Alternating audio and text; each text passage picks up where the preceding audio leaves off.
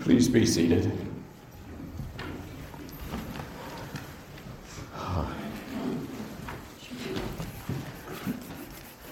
9 verses after our gospel reading today, John the Baptist spoke humbly of Jesus, saying, He who comes after me, the straps of whose sandals I am not worthy to untie. Well, preaching today instead of David, I kind of know how John the Baptist must have felt. But thank you, David, for the invite here today. Let us pray. Sweet Lord, how lovely it is to be here with friends very near and dear to me. I hope and pray that the words of my mouth and the meditation of my heart would be ever pleasing to you. I pray that only the truth be spoken and only the truth be heard. In Jesus' name we pray. Amen. Well, here we celebrate first Sunday after Christmas. We're at the beginning of the book of John today, and on the cusp of a new year, of a new decade. Soon we'll all be seeing 2020. What a joy to dream and to vision what the new year will have for St. Aidan's. I'll talk about that shortly, just from a little perspective and what's been on my heart. Lutheran pastor Dewlin Campbell wrote, "It is by the revelation of Scripture that as light reveals our surroundings, God reveals our condition. More importantly, he reveals himself by the power of his eternal word, as he declares it through his servants." The book of John, different from the other Gospels. These are some highlights, vital statistics, as the Life Application Study Bible puts it. The purpose: to prove conclusively that Jesus is the Son of God and that all who believe in him will have eternal life. The author, John the Apostle. The original audience, new Christians and searching non-Christians. So how timely it is even today. The date written, AD 85 to 90. It was written after the destruction of Jerusalem in AD 70 and before John's exile into the island of Patmos. Key verses, it says, the disciples saw Jesus do many other miraculous signs in addition to the ones recorded in this book.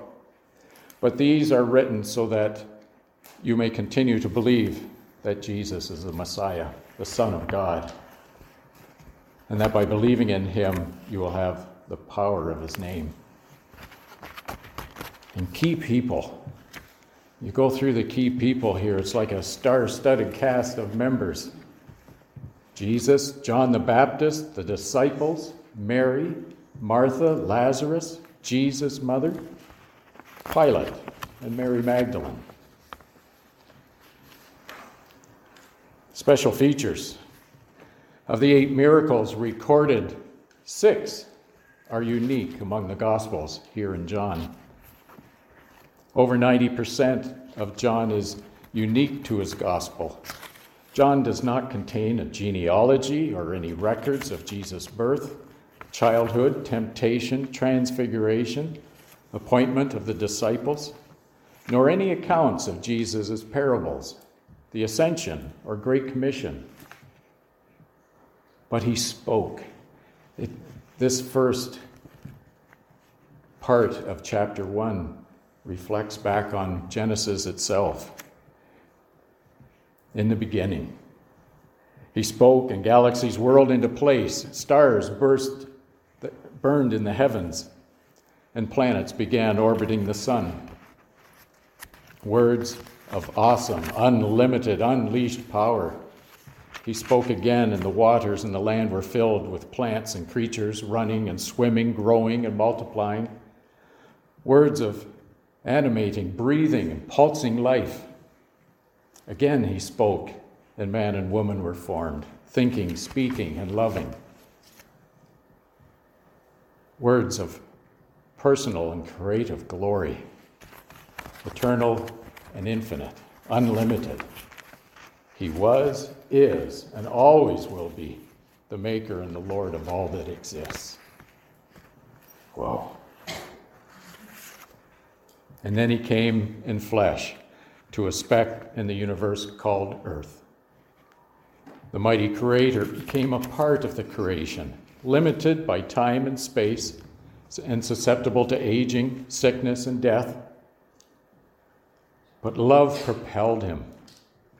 And so he came to rescue and save those that were lost, and to give them the gift of eternity. He is the Word. He is Jesus, the Messiah. About John, the book of John, Christian apologist Ravi Zacharias urged his listeners, students in particular, to investigate the claims of Christ for themselves, with a desire to arrive at the truth, and he directs them particularly to the book of John. Quoting Ravi, he says the claim that Jesus made that he will bodily rise again was tangibly falsifiable in theory. Zacharias contended and further explained the dynamics surrounding the death and the burial and the resurrection of Christ.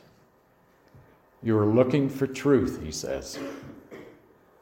And it's amazing today how many people really are looking for truth.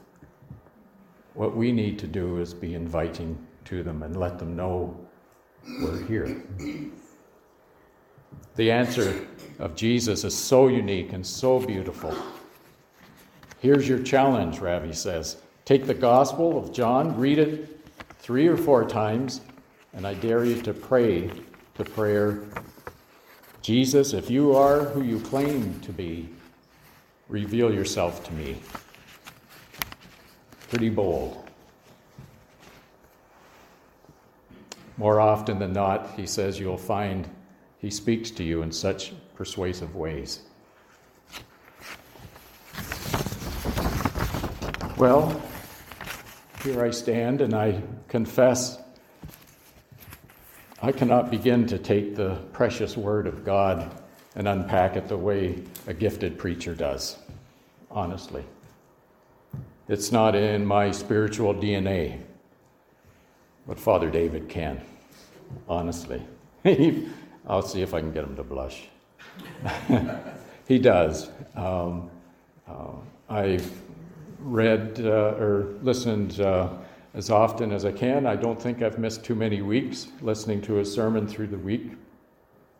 It takes God's, like Father David's teaching, Miss Mandy's playing. Whatever the gifts are bestowed on us, and we all have those gifts. They not be the same, but we each have gifts within us. It takes God's timing, and it takes the Holy Spirit's training and encouragement to bring his plan to fruition. He will nudge you, encourage you, and teach you. I've learned a whole lot since donning some deacon robes. And he really will. And it comes through those that are around you. Don't feel you have to go it alone. If you've got something on your heart and you feel you want to express it to somebody, particularly in the community, talk to Father David and say, I got this in mind. What do you think? He maybe have some words of encouragement for you, I'm sure, and some direction. As I was, when I became deacon, and I had it on my heart to go out to the seniors' residence and to take the gospel out there and to to befriend them and hopefully meet them at their point of need, but take them a little farther. And there was 2 deacons, Paul and Harold, at the time, and I went to them and I said, what could I do? What do you think about playing, doing some music? If God's given me anything, He give me a little bit of a voice to sing along, and oh yeah, they'll love it. So that's how we started, and then further along the way, I wanted to be able to take music outside of the realms of a YouTube video or whatever, where everything's stagnant and static rather. And sure enough, God blessed me with a program. He just seemed to drop it in my lap with some I Sing Worship, it is called, out of the UK, and allows me to take the music out with me as kind of a one-man band, and they love it. We had a Christmas service that was awesome this year, 2 of them on Christmas Eve, and I was blessed, I think, more than they were, but they loved it, and we both did, for different reasons. I've been reflecting on this year and the years past, as we often do this time of the year. St. Aidan's at Rivers Bend is my charge. It may, in all likelihood, be there only for a season. I don't know. It began almost 14 years ago with a hope and a prayer. My vision was to spread the gospel and the love of Jesus in a way that was fitting to St. Aidan. I always loved St. Aidan, the apostle of Northumbria. Growing churches along the way was my hope. And my prayer, though, was always that I would be obedient to God's will, whatever that would be. What began in my mind as a church plant project has become, I think, more of a pastoral ministry where I can best utilize the gifts that God has given me. And that's what's important to me and to His glory. By the grace of God and the blessing of Bishop Charlie, I've been able to continue my mission, and I'm so thankful for that. I love the enthusiasm of Father David to our church. It's awesome. I don't know how else to describe it. We've had coffees together and chatted about some of the highs and lows we all feel, but you just have to kind of get him on his vision, and he loves to see that fulfilled, and we do too. So you are not only who Bishop Charlie felt was right for us, but who God felt was right for us too. As you know, Father David has asked me to assist him a bit from some of the pastoral aspects here at St. Aidan's, and I hope to bring more of those plans back in the coming weeks to you after some conversation with David. Today, though, I have a project for you. It's a small request, and it comes in these little bags.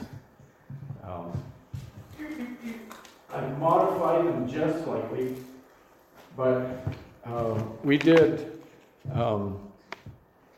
There's a donation that comes from my brother out in Calgary, who has been looked after my aunt and uncle's estate and my grandparents' estate. So there's a donation that comes usually around Easter and then again at Christmas time. And what we do at Christmas time, we put together gift bags. This year we put together 90 of them. And we shared them with all those that were at Seasons Bell River, where I do a Tuesday service, and then at La Chaumière for our Christmas Eve service there that we do on Sundays.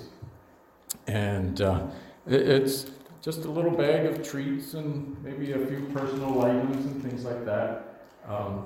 But we encourage them to take one, take two. We wanted them to have one, but we also particularly wanted them to take one or two, whatever they wished, and spread them with those around them. and to share a little Christmas with them too.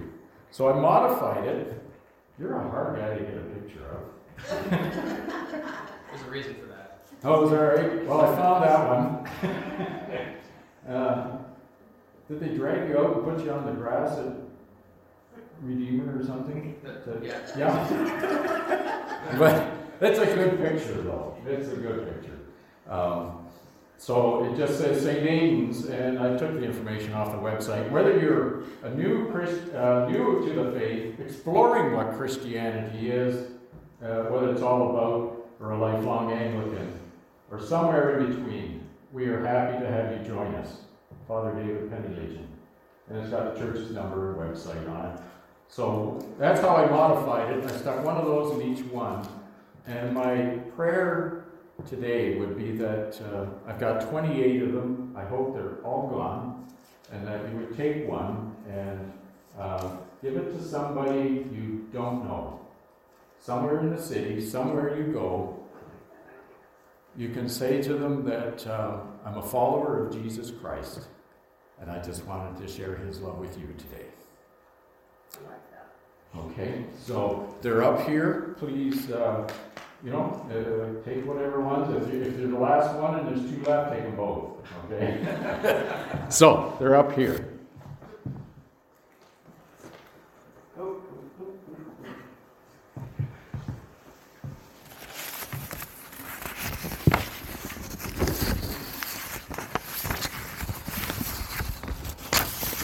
And finally, back to our story. The Word became flesh. I wanted to read to you a little story. It's called The One Who Understands. John Babler is a chaplain for the police and fire department in a Texas community.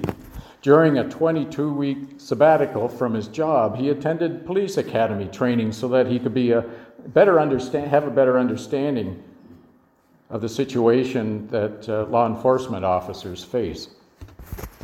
Through spending time with the other candidates and learning about the intense challenges of the profession, Babler gained a new sense of humility and empathy. In the future, he hopes to be more effective as a counselor of the police officers who struggle with emotional stress, fatigue, and loss. During our Christmas week, my sister was down. She's a retired registered nurse. And she became a registered nurse at the Hamilton General Hospital and graduated on June 1st, 1960. This coming year, they're getting together a much smaller group than what they were. They were 75 when they graduated. They're a much smaller group now, but they're going to celebrate their 60th anniversary in 2020. And she said to me, she says,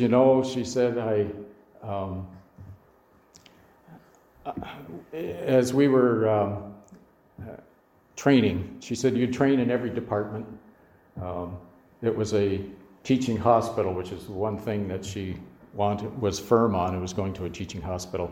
And she said they were in every department, from psychiatric to emergency and obstetrics and so forth. And there was actually one floor in Hamilton General Hospital that was one floor for injury cases, industrial injuries.